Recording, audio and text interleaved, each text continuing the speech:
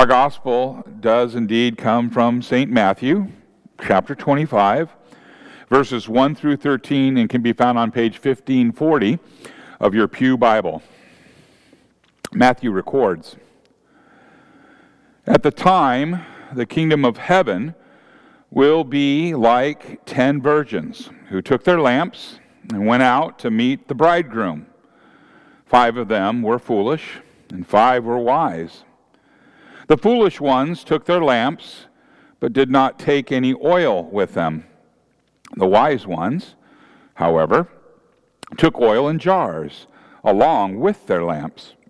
And the bridegroom was a long time in coming, and they all became drowsy and fell asleep. At midnight, the cry rang out, 'Here's the bridegroom! Come out to meet him!' And then all the virgins woke up and trimmed their lamps. The foolish ones said to the wise, 'Give us some of your oil, our lamps are going out.' 'No,' they replied, 'there may not be enough for both of us and you. Instead, go to those who sell oil and buy some for yourselves.' But while they were on their way to buy oil, the bridegroom arrived. The virgins who were ready went in with him to the wedding banquet, and the door was shut. Later the others also came. 'Lord, Lord,' they said, 'open the door for us.' But he replied, 'Truly I tell you, I don't know you.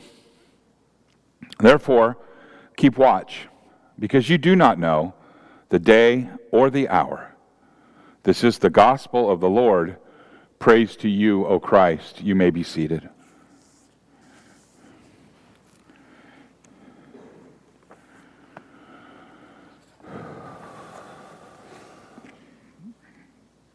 Will you pray with me? May the words of my mouth and the meditation of all of our hearts be acceptable in thy sight, O Lord, our rock and our Redeemer. Amen. In the name of Jesus, because nothing good comes from any other source. Today is the 24th Sunday after Pentecost, with the last Sunday in the church year coming soon. And typically, as we progress towards the last weeks of the year, the message is a message of coming judgment. However, that is not where the gospel for this week takes us. It takes us not to the judgment, but to the wait for the judgment, or at least for the coming of the end. The message is not specifically about the division of the sheep and the goats, for example. That is the gospel for the last Sunday in the church year. That message will be about the judgment promised. But today, our theme is, "And so we wait." This gospel is not, strictly speaking, a parable. It is an extended analogy. The kingdom of heaven may be compared to, is the way Jesus introduced the story. But like a parable, not every detail is significant. Not every detail is significant, nor is everything about the kingdom of heaven like the story. Actually, Jesus is comparing something very specific. He is comparing the wait. The wait. Jesus is the bridegroom. We get that. He is comparing the wait for the parousia, which is the coming of Christ, the second coming of Christ, to a familiar social custom of his day in Israel. And there was a wait. The wait for the wedding party, and especially for the bridegroom to arrive and the wedding festivities to begin. We speak of the kingdom of heaven as the wedding feast of the Son of God to his bride, the church. So you can see the connection here. Our wait, then, is likened to the wait of the virgins for the bridegroom to arrive at the wedding. They just didn't know when he was coming, but they needed to be ready. The similarity is not in the numbers waiting, or in the inequality of the wise versus the foolish. There were 5 of each, right? Or the relationship of the virgins to the ceremonies of that time. Those are all details he puts in, but that isn't what this is about. The likeness to the kingdom is the wait. It is the wait. We are, after all, the bride. We are not merely onlookers, or those invited to share the celebration and then the return home. The wedding is ours, and the eternity of joy belongs to us by grace. The similarity is not to be found in the oil for the lamps, even though we often talk about our witness to the Lord as being our light, or we may sing about this little gospel light of mine. I'm going to let it shine. The truth is, we bring nothing to the party. Jesus brings us, and he provides all that we need. He provides faith, hope, the Holy Spirit, salvation, and whatever else is part of our wedding feast. So again, the similarity is the wait. It's the wait.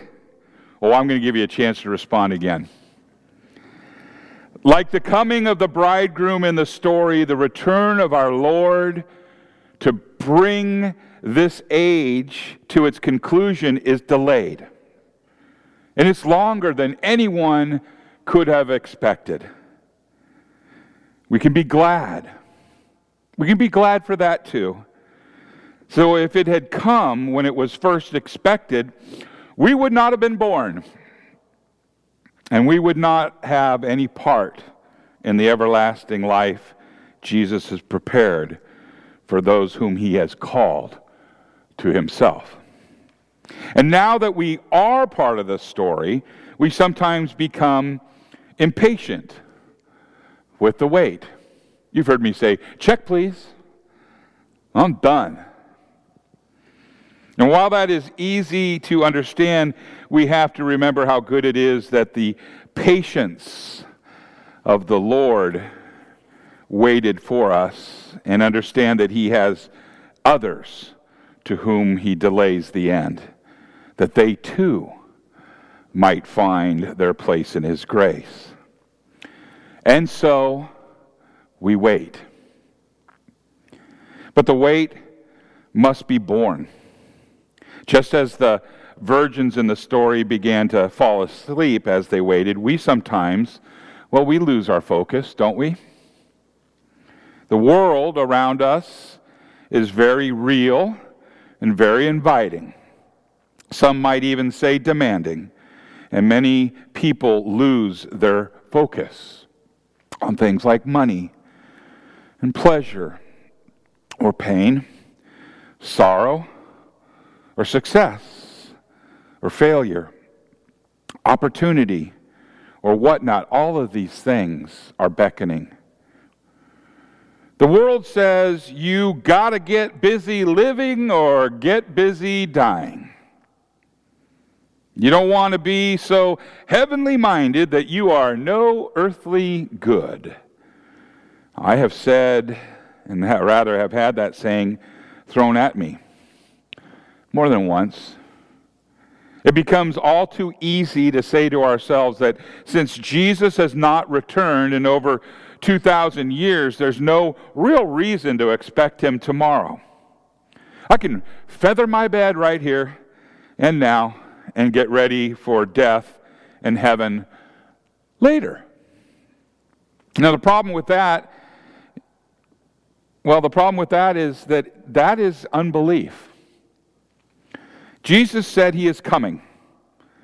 And he's coming on a day and at an hour when you don't expect him. Jesus may not come this week, and he may not end the world this week. He may just come for you and end your participation in it. And of course, he could come and he could end the whole shooting match tomorrow if he wanted to. You just never know until he comes. And the point of the comparison here, the point of the comparison is that you need to be ready for the wait. And the foolish virgins in the gospel lesson were foolish because they did not prepare for the possibility of the wait being longer than they expected. They failed to prepare for the wait. And when the bridegroom came, they found themselves coming up short. The oil for their lamps, as we read, was their preparation. But our preparation isn't oil. Our preparation is to focus on the Word. Our preparation is our faithfulness. Our preparation is a stubborn insistence that the doctrine that you come and have proclaimed to you, be a pure and practiced of reinforcement of the faith, and it must not undermine what we believe. The proclamation must not treat the Word of God as some silly, archaic, meant something then, but it's different now because the world's different now kind of thing. The Word of God is not meaningless nostalgia. It is truth. And in another place, Jesus told the parable of the widow and the unjust judge. Do you remember that one? He told that to teach that we should always keep praying and never lose heart. And at the conclusion, Jesus promised that God would surely bring justice for his people. And then he ended the lesson with the words, "When the Son of Man comes, will he find faith on earth?" Our preparation for the wait must be steadfastness and clinging to faith. Never surrendering hope, never losing sight of the promises of God, and continuing to live in the light of love and grace of our Lord. When Jesus returns, or when he calls you out of this life to himself in eternity, there will be no more opportunity to set things right or to get your head straight or to get right with God, or any of those other euphemisms that people employ to avoid talking about the reality of life and death and the hereafter. And just as the foolish virgins missed the party because they were out buying oil for their lamps at the wrong time, the people who come to the end of life here or to judgment at the end time without faith will find that there just isn't a second chance. They will hear the same sad statement the foolish ones heard at the door of the wedding feast when they arrived too late. Those words are agonizing. To hear and to say, "I'm sure for the Father who loves us. Truly I say to you, I do not know you." The message of our gospel lesson is clear, and Jesus said it quite directly. Be on the alert then, for you do not know the day nor the hour. We are to be ready for the delay and be ready for the call to come immediately, because you just never know until that call comes, and then it is too late to make preparations. All of this is magnified by the gospel truth that God would have all men to be saved, and that salvation is the gift of God. There is no earning or deserving, just the free gift of grace. You know, you've heard it and you've said it yourself. Jesus died for our redemption, and God announces the free gift of forgiveness and life in the proclamation of the gospel wherever faithful preachers proclaim his word. The task of those who wait is simply to hold fast to the good news and to trust in God to be who he says he is and to do all that he has promised to do. Like the virgins in the story, all there is to do is wait in faith, hoping and looking forward and trusting in God. We may be tempted to forget. Some people, they quit going to church. And if you ask them, well, that's an uncomfortable question, but if you ask them, they will generally tell you that they still believe. Most times they don't, because Christians are drawn by the Holy Spirit to worship and to fellowship at the church. They think they believe because they are not aware of any change in how they think or feel. But faith is not merely a feeling.